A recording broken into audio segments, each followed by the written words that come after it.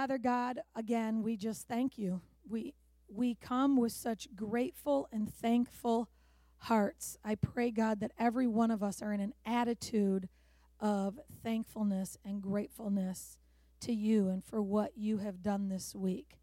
Father, I pray that our hearts have been strangely warmed, that we've come into a contact with you and a connection with you that we haven't before, that we've rested in you, we've learned to rely on you more, that we're ready to leave here restored in some way, and that we can go back into whatever normal is for each of us, being a closer disciple to you so that we can be better disciple makers. God, I pray that we would have our eyes on our top 10 list and that you would continue to bring them to mind, that you would continue to challenge us, that we need to help them and that we can serve them by bringing them closer to you. Father, I pray that in our pursuit of making disciples, that we would not neglect that we are also in the process of continuing to be made your disciple. And so, Lord, I pray that we would follow you well, that we would walk in step and with you, never in front of you, but following behind or you coming alongside. Father, I pray that we would serve you well, that we are your hands and your feet, that where Jesus was skin on in so many practical ways to other people. God, I pray that we would be obedient to your word, that we would follow it, that we would love it, that we would be challenged by it and grow through it, that it's not just a set of to-dos and do-nots, and it's not just a set of history, but God, it is you revealed, your revealed word and your character and your plan and your ways of how we live. Lord, we desperately need to be in your word, reading it and studying it and memorizing it. And so, God, I pray that we would obediently approach your word every day. And God, I pray that we would choose to walk in all your ways, that we would choose to be on the straight path, that we would not trust in our own understanding, but God, that we would acknowledge you in all our ways and throughout all our days. And God, that as we are made into a disciple, that's when we're able to make disciples as well. And we're going to trust you through this next hour or so as we learn more, as we glean more. Would you continue to pour into Blake? We're thankful that you've already done that. He's come prepared. But now, God, he stands here ready to be used by you, and we're grateful for it. Make us good listeners. It's in Jesus' name that we pray. God, I ask that the words of all of our mouths and the meditation of all of our hearts would be pleasing unto you, O Lord, our rock and our redeemer. In Jesus' name, amen. Amen. Thank you. Thank you very much. Come on in. Good morning, class. What a privilege it's been to be with you in these days. You know, I know that's, I'm supposed to say that and then I'm supposed to enumerate all the ways, but I really mean it. And I don't know how to separate that from the expected rhetoric. It really has been good to be with you. When I go to local churches with seminars, I usually find a group of folks who are interested in learning and want to engage and want to participate. But I also always find a group of folks who just came because the church is having an event and they do church stuff. And so it's really unusual for me to have an audience that everybody wants to engage and everybody wants to be here and everybody wants to participate. So I have appreciated that so much. Someone said in the first session, as I recall, back in here is where the comment came from, I don't know the individual, that if we're going to be disciple makers, we have to keep learning. And that's true.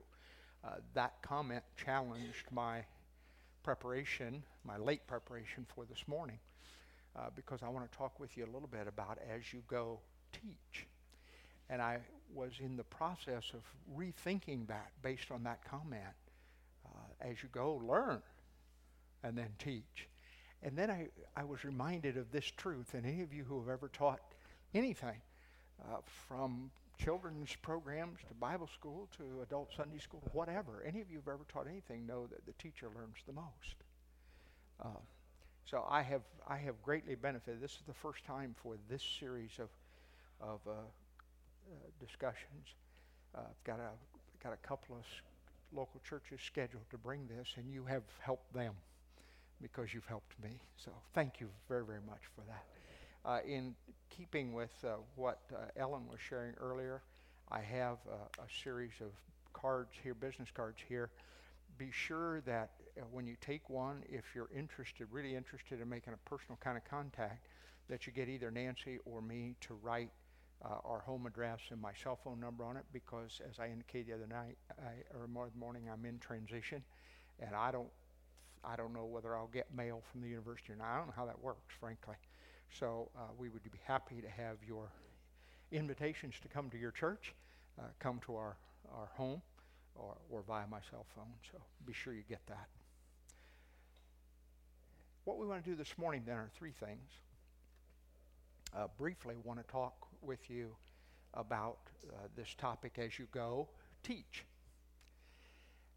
Because I think we are, if we're going to be disciple makers, we're going to be teachers, whether we like it or not.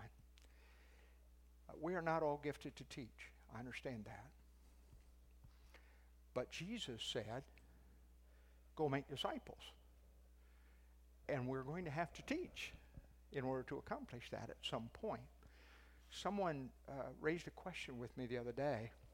I'm off track already. I'm chasing a rabbit already, but that's okay. Raised a question with me the other day. The individual said to me, I'm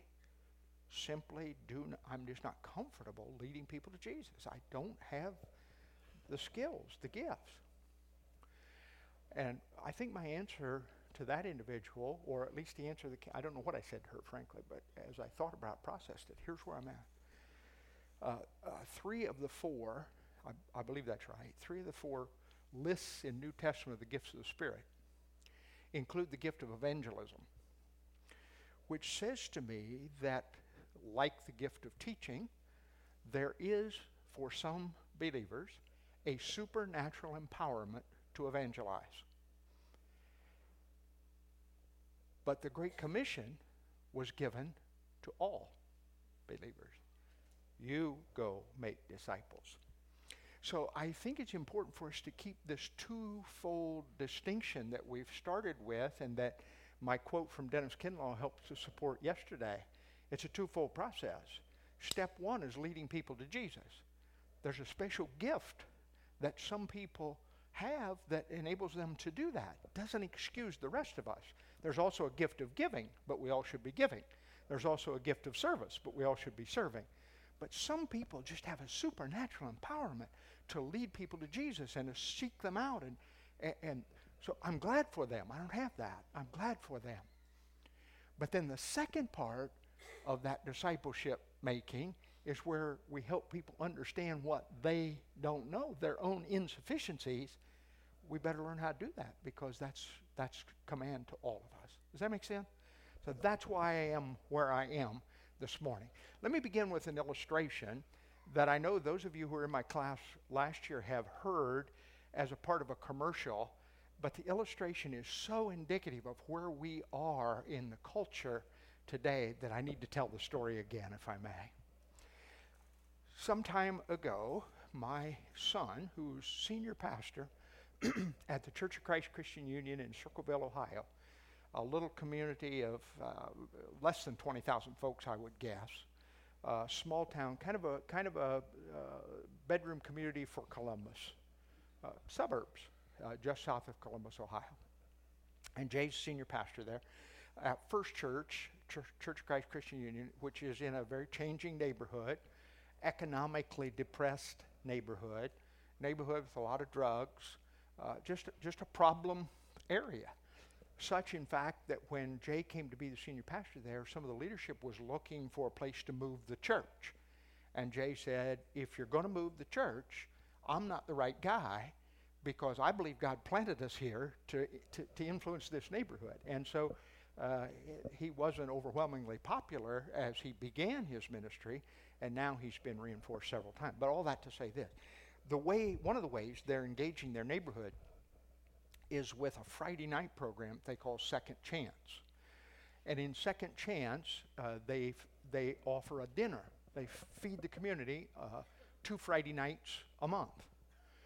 And they go door to door and say, hey, we're having dinner. tomorrow. They have an advantage in that their fellowship hall is separate from their church building. And so they invite people to the fellowship hall, and a lot of these are folks who wouldn't get caught dead in a church building. And so these folks come to church, to the fellowship hall for dinner, and Jay or one of his people gets up in front and says, "Thanks for coming to dinner. What we do around here is before we have dinner, we have a little devotion and pray." And then they preach the gospel and offer an invitation. And believe it or not, people are coming to Jesus. One Friday night, Jay called me. He was so excited. I could sense over the line, over the phone, I could sense his excitement. He said, "Dad, you will never guess what happened." And this drug dealer, big-time drug dealer in Pickaway County, in fact, a guy that the chief of police in Circleville told me later, he said, "Your boy did more to take drugs off the street than me and my deputies have done in a year." But be that as it may, Jay was so excited. He said, "This dude accepted Jesus." I said, "That's so exciting." And he talked about it. He said, "I know it was real." And, he gave all the details of this guy's conversion. And then he said, "But here's the problem, Dad. I sat down with him afterwards, and I'm trying to help him get started." And I said, "Okay, here's what I need you to do. I need you to get a Bible and start reading a little bit every day." And he said, I think maybe it'd be good if you'd start in John. You know the spiel. You've either heard it or given it. It's the way we have been discipling folks. Get them started in the Word and trying to tell this guy about prayer and everything. And anyway, after his 5-minute little mini lecture that he learned in Bible college and so on, Jay said, "So do you have any questions?" And this kid said, "Yeah, one. I'm going to do what you said, preacher, because I know this Jesus thing's real now. I'm going to do it, but I got one. What's a Bible?" Serious as a heart attack. He had no clue what Jay was talking about from that moment forward. His worldview did not give him any categories for this book that we call the Bible. What is a Bible? We are not talking about the jungles of darkest Africa. We're not talking about the lost tribes of the Upper Peninsula.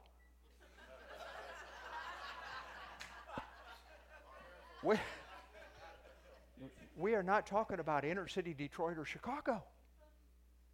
We're talking about small town America. We're talking about the burbs. We're talking about the place where you live, where I live. What's a Bible? So, Jay says to me, "You know what, Dad? When you only got a few minutes left and the guy's ready to go and it's important, that's not an easy question to answer." And I think at first, what's the matter with this boy? I should have taught him better.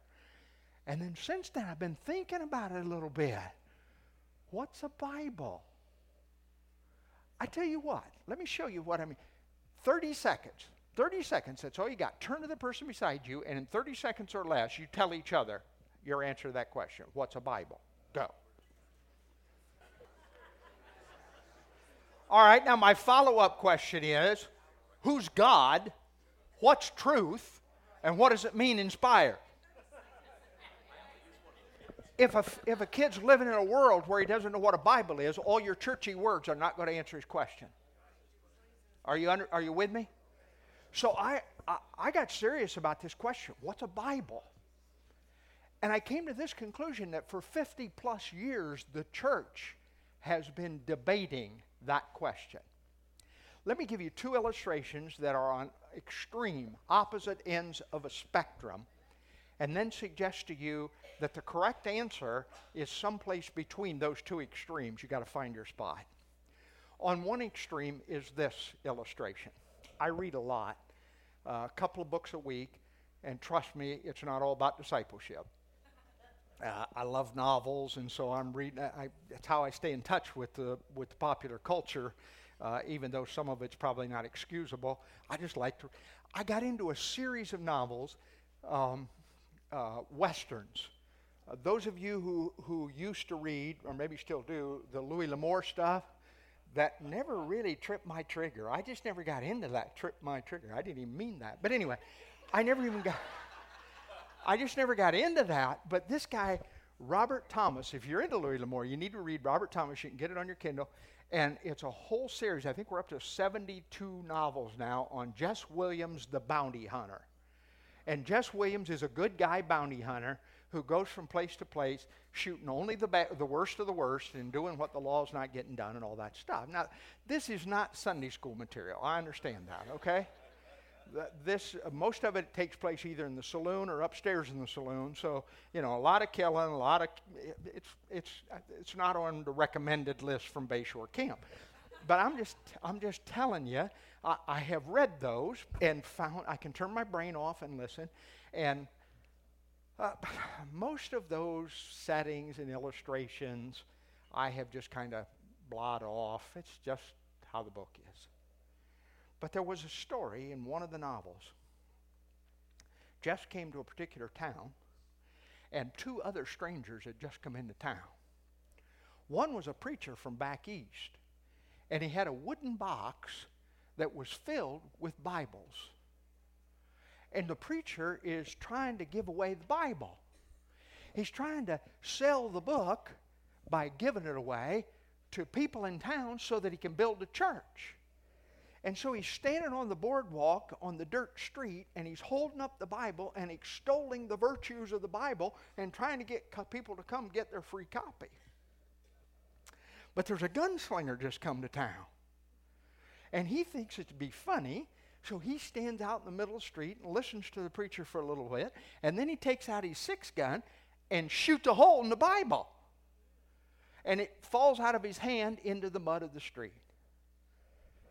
And I had read all the saloon illustrations and all the upstairs of the saloon illustrations, and that one gave me pause.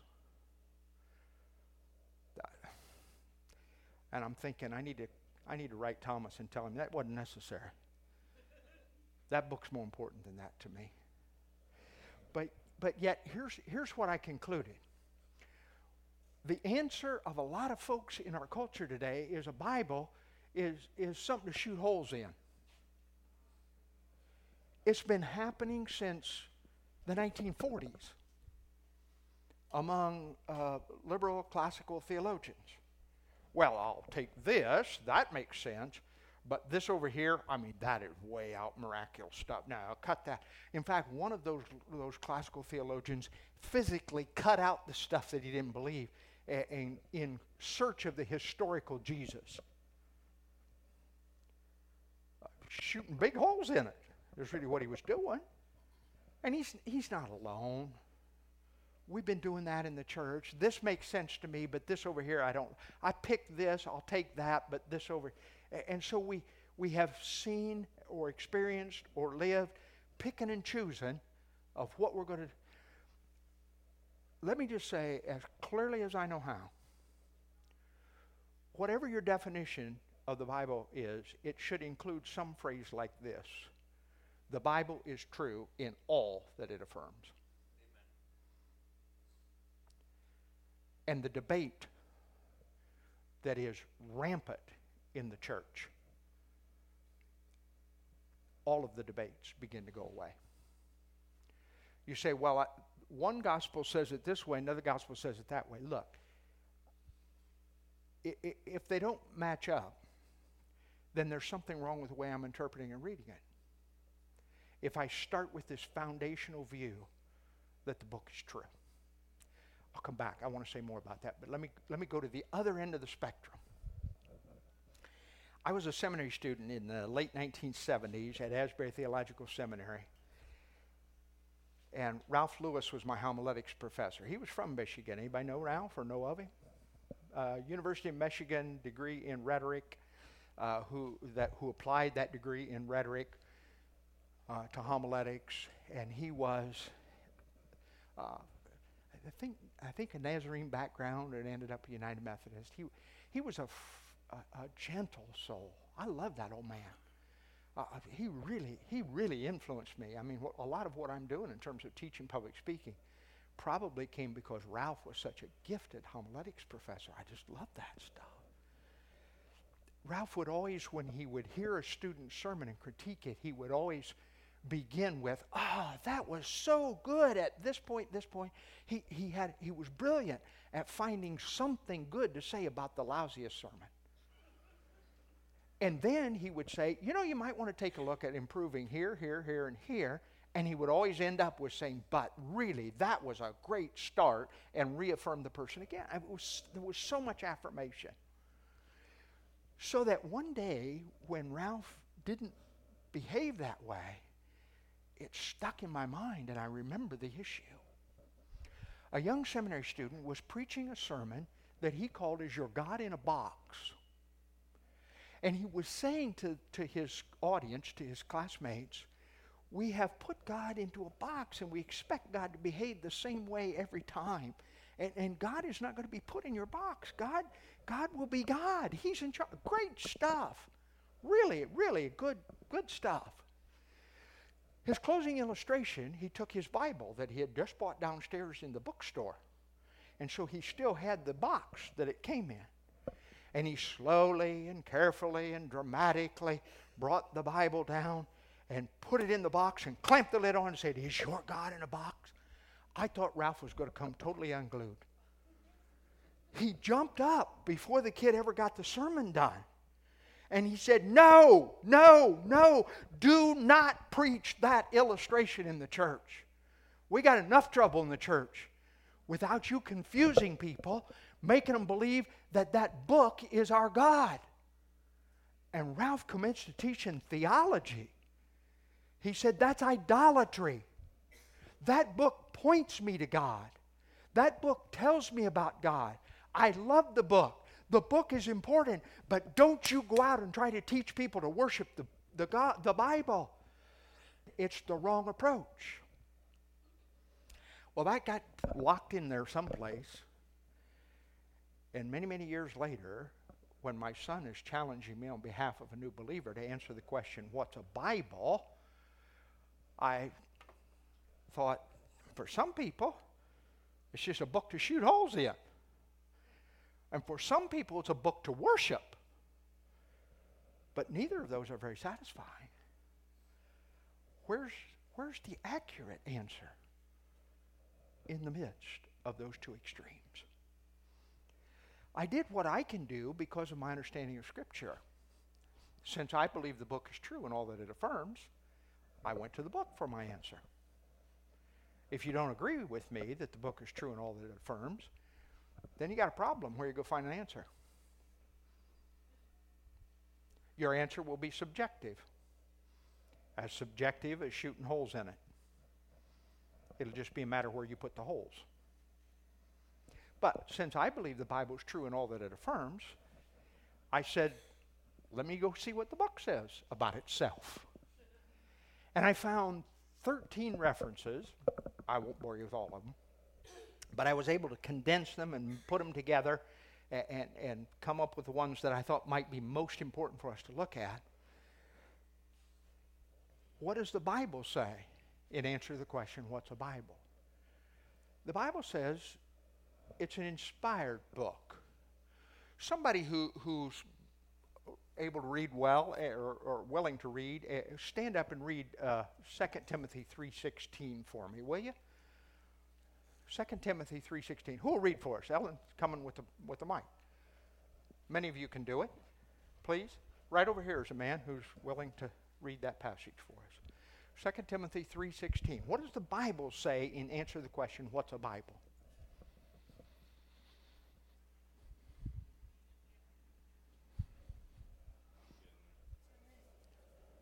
You're fine. Thank you. Yes, sir.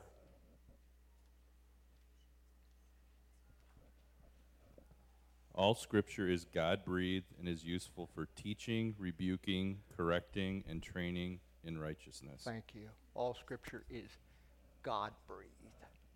The old word, the one I still like, all Scripture is inspired by God. But what's that mean? To the drug dealer who's known Jesus for 30 minutes, what does that mean? The church can't even decide what it means. We have been debating since the beginning of the church, I think, what is inspiration? And there are some folks who say, well, God got into people's heads. He got into this kid called Mark, and he put Mark in a trance, put him to sleep, and Mark's stylus penned just the words of God. We call it mechanical dictation theory. And I, for one, don't buy it. Why? Well, because I find enough subtle differences between Matthew, Mark, Luke, and especially John to say there must be some personality here. What God did was inspire these folks in a different kind of way than just putting them in a trance and taking over their head. Some of you have been inspired. You right-brain people know about inspiration. You know, a particular song just inspires us. Or some of you who are artists, you know about inspiration. It's beyond yourself. God just spoke to my heart, and I think that's more likely. So God spoke to you, huh? Yeah. Let me show you this. If you buy that kind of definition, then your understanding of Scripture puts you crossways of the culture right now. Let me foray into the world of politics just for a minute, not to make a political statement because the illustration is so good. Don't really care what you think about the Vice President of the United States. I've known him as governor. I've met him. I've visited with him. And I now see his actions as Vice President. And so we may have a little different perspective, but that's okay. Some time ago, Mike was in an interview with a reporter. And the reporter was asking about situations in his own life. And Mike made this statement. He said, well, God spoke to me about, and I don't remember what the about even was. Know this, it was not policy. It was not, we're going a different direction in the administration because it wasn't policy stuff that the culture would have a right to be concerned about in a free America. It was a personal thing. God spoke to me. And the reporter said, God speaks to you? And Mike said, yeah. He does from time to time. I hear his voice. Kind of stuff that was preached so well last night in terms of hearing the voice of God. The next morning, a reporter said, and I can't quote the whole thing, but it's close enough, I'm not done damning. She said, Christians since the beginning have understood that we talk to God. That's called prayer. But if God talks to you, that's mental illness.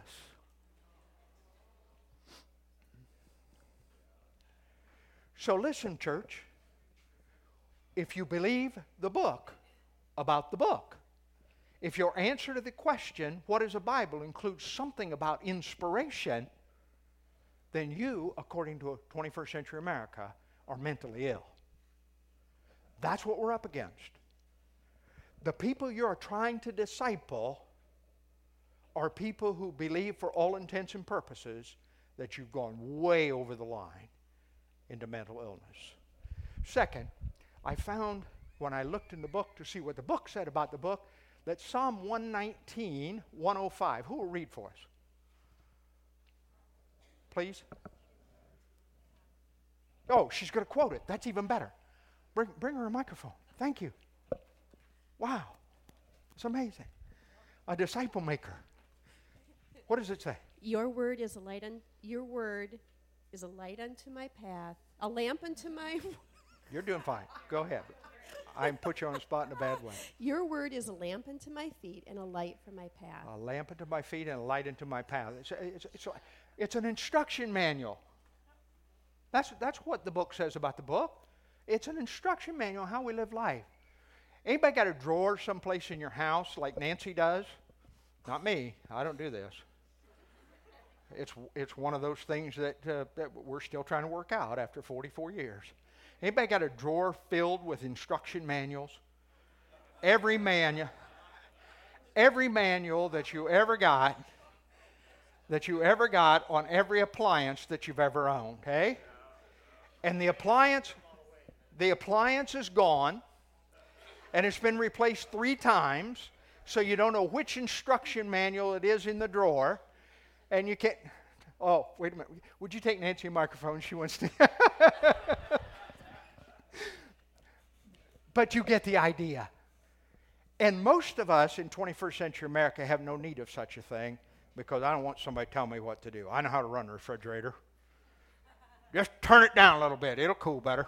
It's all right. We don't need that new gasket that says in the book you got to do it. Just turn it down. It'll be fine. Lawnmower won't start because it needs a new spark plug. I don't need another instruction manual. Just take the instruction manual, go in the house. I don't care what it says. I'll get a spark plug and I'll make this thing. Right? I mean, that's the way. Maybe it's a gender thing, but I don't think so because I got a couple of guys here who got drawers like that. It's just a personality thing. But I'm telling you that in 21st century America, I don't want somebody telling me how to do it.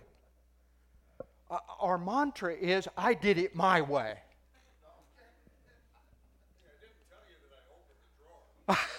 You just got one. Does she keep it or do you keep it? Both of us. So see, it's not a gender thing. It's not a gender thing. Some of us just up to speed with the culture and some of you are not. That's what it's about. Anyway, and now here comes a book telling us that it's the book, that it's an instruction manual. And we as disciple makers are going to go sell that to the culture. Here's what you need to know. Here's how you live life. Millennials are not interested in your instruction manual. The way they think, I've come to understand, is does it work? Pragmatics is a millennial view of life. And so for you to say, here's the answer, they say, what's that? How come these old guys, thousands of years ago, know? You know, how do you know that works? We're trying to sell something, men and women, as disciple makers, that the culture doesn't have categories for. That's what I'm saying. Third, 119:11. Can you quote it?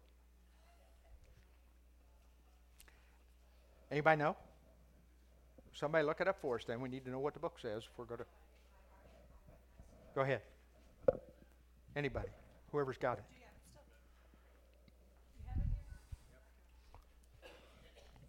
I have hidden your word in my heart that I might not sin against you. Good. So I might not sin against thee. In the old King James. So I might not sin against thee. Sin, what's that? We don't do the sin thing anymore.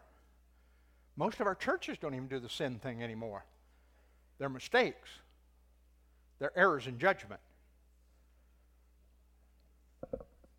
And so we're trying to sell a guard against sin to a culture that says, sin, what are you talking about? What's sin? If you're going to be a disciple maker, and this book is going to be your foundation for making disciples, then somehow we've got to find ways to help people understand the difference between right and wrong. In a culture that says there is no right and wrong. What's right for you, preacher? That's okay with you, but that don't work for me. This thing of pragmatics, some time ago we had gotten in from, I don't remember what kind of trips or how many trips, but 2 or 3 churches back to back, or a camp meeting and a couple of churches. I don't remember. But I still balance my checkbook. I know that's old-fashioned too, but I still check. I check it out online, but I still try. And so on Sunday afternoon, my daughter, who learned all this stuff growing up, but is very much a part of the culture, came in and said, "Dad, what are you doing?" I said, "I'm balancing my checkbook." She said, "It's Sunday." And I said, "Yeah, I know, but I've been gone for 3 weeks." She said, "Let me and my dad know how that works out for you, huh?" Pragmatics. She's saying, "You taught me that what the book says to do is what works in life. And now you're not doing it." Do you see how you and I have to be consistent in our walk? Because the people we want to disciple are watching. And for them, the question is, what works? And you say, well, it works best if we don't work on Sunday. If we don't do business on Sunday. Except, I got to make this exception because I've been gone 3 weeks. No. we've got to be consistent in our walk. The Bible. What's a Bible? Well, it's a guard against sin. It's a way of doing life. Romans 10:17. Who's ready to read? Romans 10:17, please.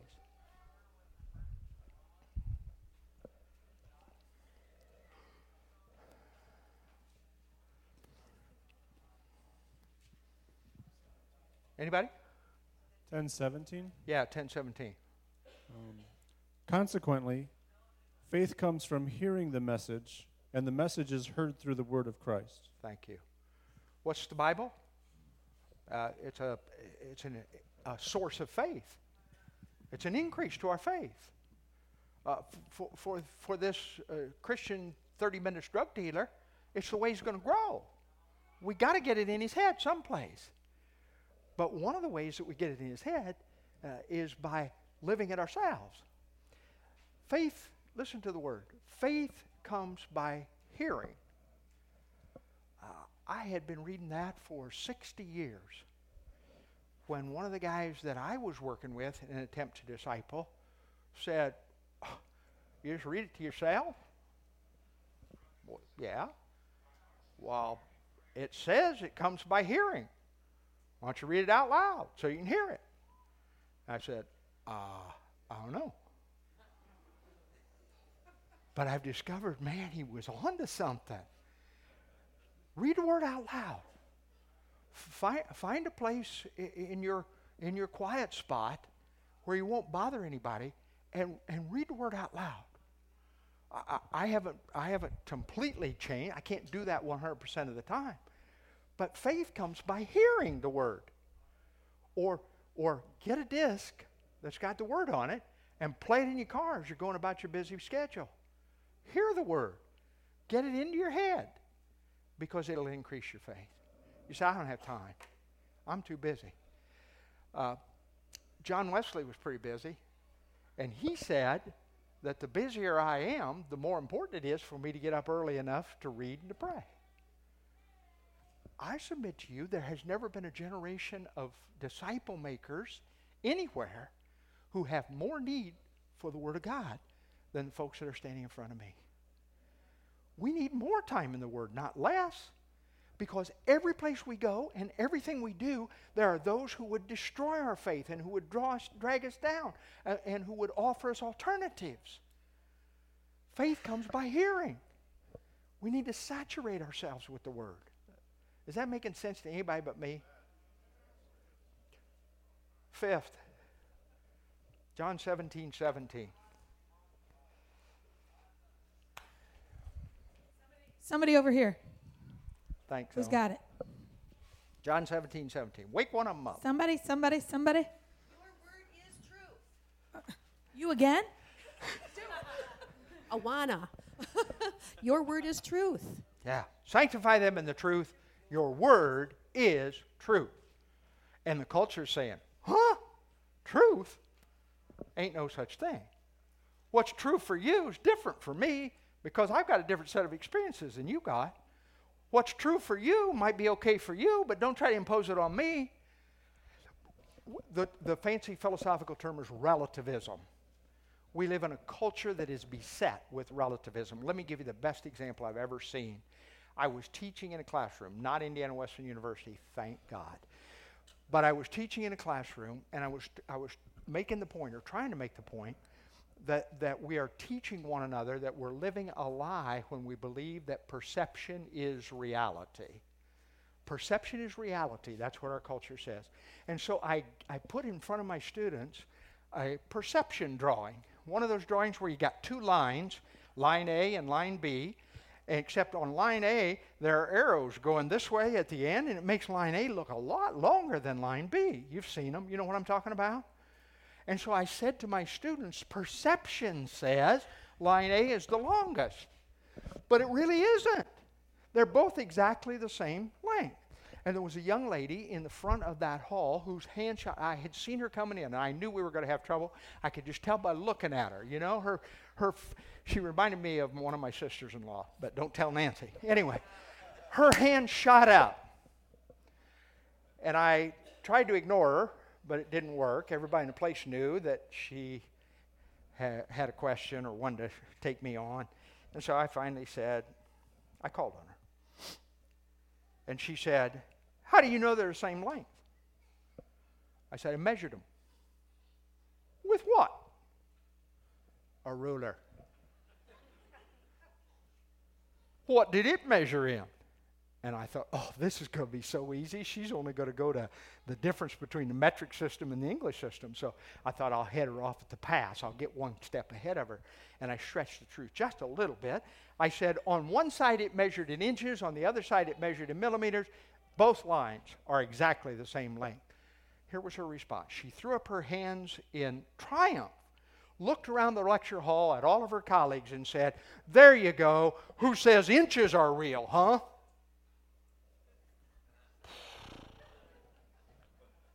Who says inches are real? We call it consensual validation. Linear measurement has been validated by consensus for thousands and thousands of years. It's a way that we make sense out of the world. It's a way that we understand reality. There is no reality in her world. There's no truth. I said, so which line is longer? She said, A. I said, how do you know? Perception is reality. And here we are now, peddling a book that says, no, there's truth. An absolute truth. We cannot use the same old tired approaches, beloved. We have to be very, very careful that we don't fall prey to that kind of thinking. I understand that. But we cannot declare any longer. We cannot teach and preach deductively. Thus saith the Lord, and then proclaim the word. It's not working. It's not working. We're trying to disciple a generation of people that are saying, doesn't work. Where'd you get that idea? And I think it gets back to yesterday. We have to listen until we can come to the point where we say, so how's your way working for you? How's that way working for you? Living your lifestyle. How's that working? You say, well, for some of them it might be working okay. Then it may not be the moment at which we're going to be able to bring that person to discipleship. But there are plenty of them out there who are saying, you know what? My way's not working. I'm ready to try something different. And that's the moment at which you and I need to be available, present, listening, and say, let me show you another way. Let me tell you what I have learned. They want to know what works, not what you are proclaiming. Does that distinction make any sense? It's a book of truth in a culture that says there is no such thing as truth. And finally, it's an eternal book. Matthew 24:35, heaven and earth may pass away, but my word remains forever.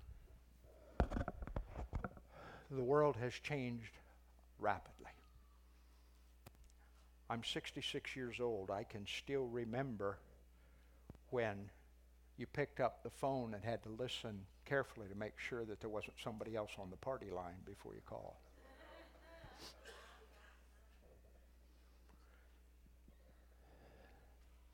I can still remember when only the very wealthy occasionally got in an airplane and flew someplace. Now I know people who commute to work that way. I can still remember when I had to struggle to make my book budget at Asbury Seminary. And now I brought a Kindle with 400 or 500 volumes in it. My granddaughter, Elsie, age 10. Elsie, age 10, is an avid reader. And she was saying to me the other day, Pap, can you help me get some books on my Kindle before I go back to Uganda? And her dream is that she's going to take all that she will need to read for the next 3 or 4 years, and it's a lot in Elsie's case. But she said, I could put them all under my arm and walk on the airplane and start reading. So cool. I want my grandkids to read. What a wonderful, wonderful, wonderful world we live in. Technology has changed a great deal. But there is eternal truth. There is truth that lasts forever. There is truth that changes lives. And one of the struggles for most of us in this class is trying to sort out the difference between culture and that truth. I don't have all those answers. One of the advantages I have is working with college people that have helped to keep me young. One of the advantages that some of you have is having little people, young people in your house that help keep you young. But one of the challenges all of us have is to stand firm on those principles and places where there's truth. Heaven and earth may pass away, but my word abides. My dad is 89 years old, and Dad has begun to sort out some stuff and give it away. Pictures, documents. He's been a huge genealogist in his retirement, so he's got a whole room full of junk. But most of it in his mind is not junk. And some of it in my mind is not. And the other day he gave me a snapshot made in 1952. And he said, "Here, hang on to this, your fourth generation picture." And it was my dad holding me, about 3 months old. And on either side, my grandfather, Marvin, that I knew very well. And then his father, W.J., William Joseph, W.J. now. And I said, "Who's that guy?" That's W.J. I said, I know something about W.J. because a few weeks ago you gave me a Bible that was W.J.'s. Yeah, I did. It's a little, you Gideons, I talked to some the other day, it's a little Gideon Testament. And in the inside fly, W.J. wrote a date and his name. And I said to my dad, "When was W.J. born?" Gave me a date, wasn't his birthday. I said, "When was he married?" Gave me a date, wasn't his birthday. I said, "What's his date?" "I don't know. Must be the date he got the Bible." "Well, what's that about?" "I don't know." "Did you ever ask him?" "No." So, I think I know. I know what I want to believe. I think that a disciple maker came to W.J. and said, "Let me tell you about Jesus. Let me tell you how to live life. Let me show you the way." And W.J. said, "Yeah, let's do that." And he wrote down the date and signed it because it was a monumental, milestone day in his life. That's what I want to believe. My dad said, "You just made that up." I said, "Yeah, I guess so." But you know what? I'm going to ask him someday if I'm right. And someday I'm going to sit down with W.J. and we're going to look at that copy, or at least remember that copy together, and talk about what's true and what lasts. And I have a feeling, because culture's changed a lot since 1952, I have a feeling that W.J. might be blown away by some of the things that I have done and believed. But there's one thing about which we will agree, and that is the reality of Jesus Christ and what he can do in a life, what he's done in my life, what he's done in your life, and what he'll do in the lives of those people on your top 10 list. It's true, and it's eternal. It will not change. We have been looking over the course of this week at what it means to be a disciple maker. We went on Monday back to a hillside in Galilee where Jesus called 11 and said, go make disciples. And we established that what he was talking about was only in part making converts, making disciples, one step in the process. But you and I, who perhaps are not gifted in evangelism, have said, well, I can't do this disciple-making thing. And I hope you've understood that, yes, you can. You must. It was the last word that the Master gave us. Go make disciples. And I tried to emphasize for us that go there doesn't mean send somebody else for $10 a month. It means as you are going, as you're about your business, as you go to school, as you go to work, as you go home, as you are going, make disciples. And what I've tried to do is to suggest to you just 4 ways that you can start that process. The book is filled with other possibilities. But on Tuesday I said, as you go, pray. And I gave you some techniques, but you're hopefully developing your own. Pray for the people on your disciple list. I said to you on Wednesday, as you go, serve. We live in a narcissistic culture that only will serve itself. You will get a hearing when you become a servant of others. As you go, I said yesterday, listen. You do not have to be the disciple maker's got all the answers. In fact, my philosophy, and even greater philosophy among the young people on your list, if somebody knows everything, they're probably lying to you about something else. Listen. Those folks on your list, they know some things that we need to know. And as you listen to them, you gain an opportunity to share what you have learned. And then today, as you go, you be a learner so that you can teach. New faculty come to me from time to time because I've been around long enough to have gray hair. And they say, Neff, I got assigned to teach this particular course. Have you ever taught it? No. Well, how are you going to help me? Can I teach it? Sure, you can teach it. How do I do it? Get a good textbook and teach the textbook until you learn enough to teach the course. That's what I'm saying to you. Go teach the textbook. And as you go teach the textbook, you will learn. And you will then be able to influence people in new and better ways.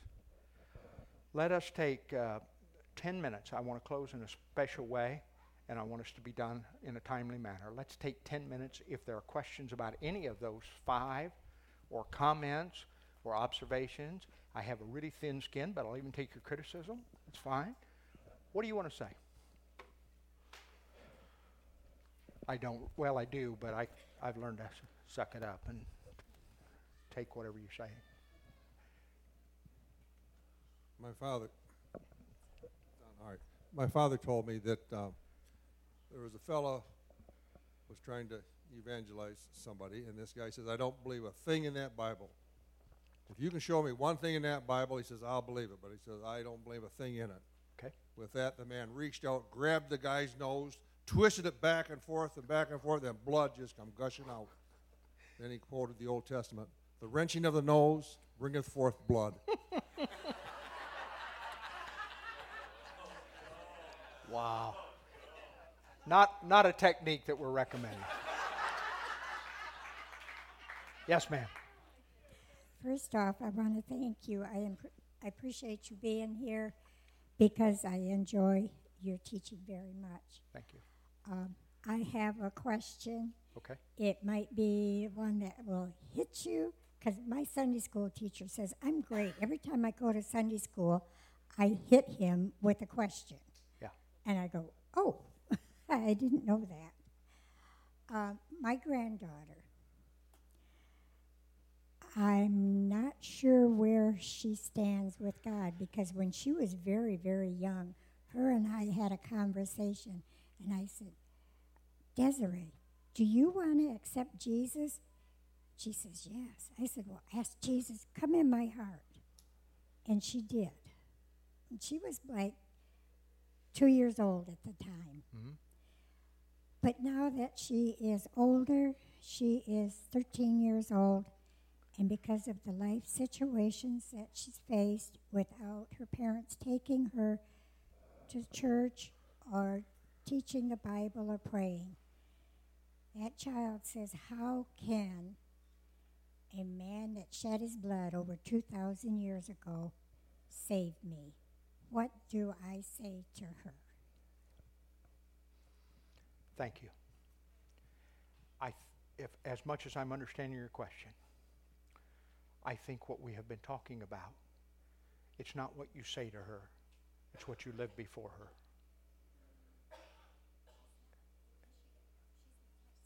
I'm sorry, I'm not, there's a follow. She's not in Michigan. She's out of state. So they don't see each other face to face. Yeah. That's one of the beautiful things. This is one we probably need to get some other input on. But that's one of the beautiful things about the day in which we live. You can interact with her wherever she lives, even though you don't see her on a face-to-face basis every day. I can interact with my grandkids in Uganda. I couldn't do that a generation ago. So I can have influence. I influenced my grandchildren. I've kind of fallen away on this, but I did a monthly newsletter, told them about some of the things I remembered from my growing up days, and inputted some scripture into that and had opportunity there. I input into their lives because I pray for them on a very regular basis, a very daily basis. I input into their lives because their mother did a marvelous job of raising their parents, and I know that they're getting the right answers when they come to those parents. So some of those are things you can't go back and do different. Some of those are things for some in the room they can continue to do, which will change this young lady's life. Your question also points to the reality that we've been talking about, it seems to me, is that conversion and discipleship are not the same thing. And the church has typically, traditionally, and historically done an acceptable job, I think, of evangelism. Even my church, even the United Methodist Church, as I travel from place to place, I find folks in all the denominational groups I go who say, I used to be United Methodist, and then I got converted. Well, you know, what that's telling me is in the United Methodist Church, we have traditionally done a decent job of evangelism. We've done a lousy job of disciple making. So, you know, it's a two-step process. Again, who's got an answer for this lady? Who's right back here is a woman. Let me take this gentleman right here while I'm Go closer. ahead. Give us two or three. When I volunteered for the mic, it wasn't to answer her question. It was to bring up a new point. So, okay. Well, Dr. Neff, thanks for those 6 points you made. What is the Bible? Could you bring them back up again? I can. You've got 6 there. You may as well make it 7. I kept waiting for this one because I think if you like it, you could add it. But anyway, there they are. And the last one would be, it's a source of power. Mm-hmm. Source of power. Mm-hmm. Hebrews 4:12 says the Word of God is quick and powerful and sharper than any two-edged sword. Yes, it does. Piercing even to the dividing asunder of the soul and the spirit. So that would be a good 7th. That would be that wonderful 7 number of the Bible. Great.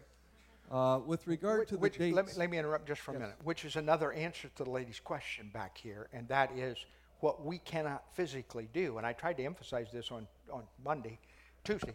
What we cannot physically do, the Spirit does do on our behalf. And part of this disciple-making process is in conjunction with the work of the Spirit. Go ahead. With regard to your great-grandfather's date in his testament, I've seen a lot of testaments, and generally speaking, the date in the front of the book is the date received. the date in the back with a signature is the date to receive Christ as Savior. How about that?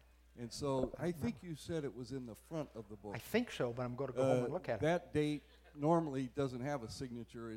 It's just who got the book on that date. Yeah? But the one in the back, if they still had them back then, I'm almost sure they do, is a decision page which says receive Christ on this date, and Yeah. then there's a signature. I have Always- looked at it carefully enough to know there's not that decision page. Okay, It's in the fly. Okay, then the signature is required by Gideon's because it's what we do in our world. When you sign something, you affirm it and you agree to it. Yeah. So or you commit to it, Good. like a signature on a mortgage. Yeah. So you sign that you receive Christ and put it in the Bible, and so it could perhaps be that in the front of the book if there's no decision page in the back. Thank you. You give WJ and me hope. Right beside him has got a comment. In answer to her question, I think a lot of us are in that same place.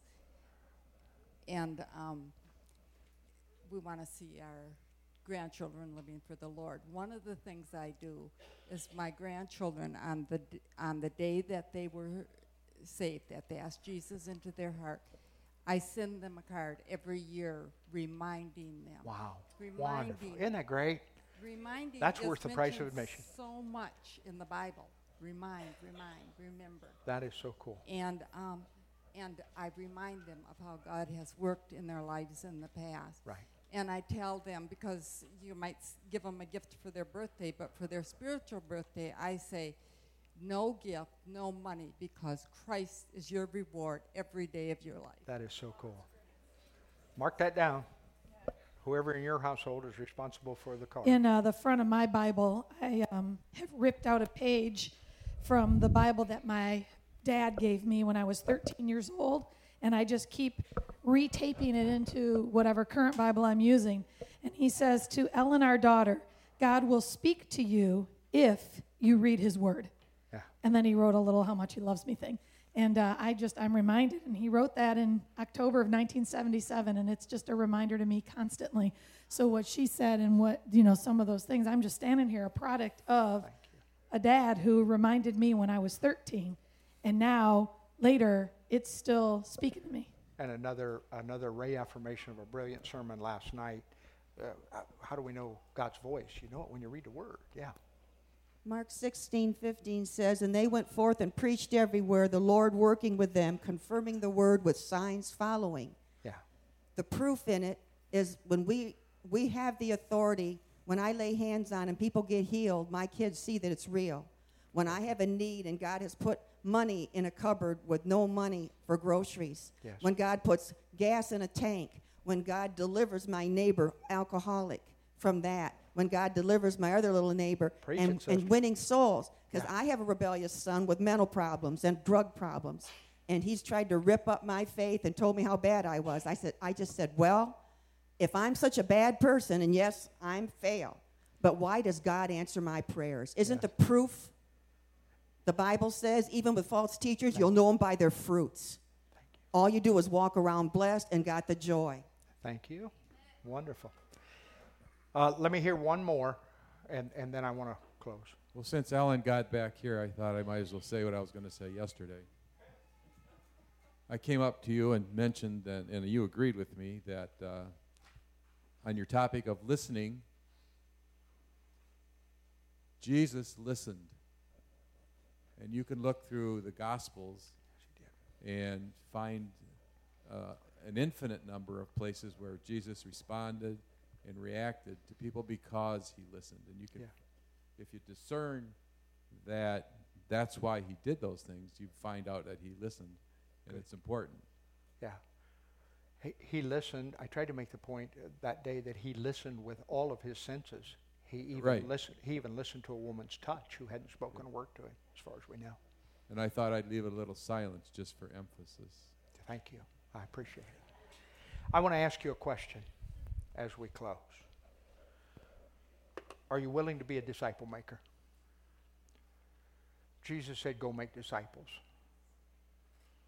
Are you willing to make adjustments in your life that will make you a disciple maker?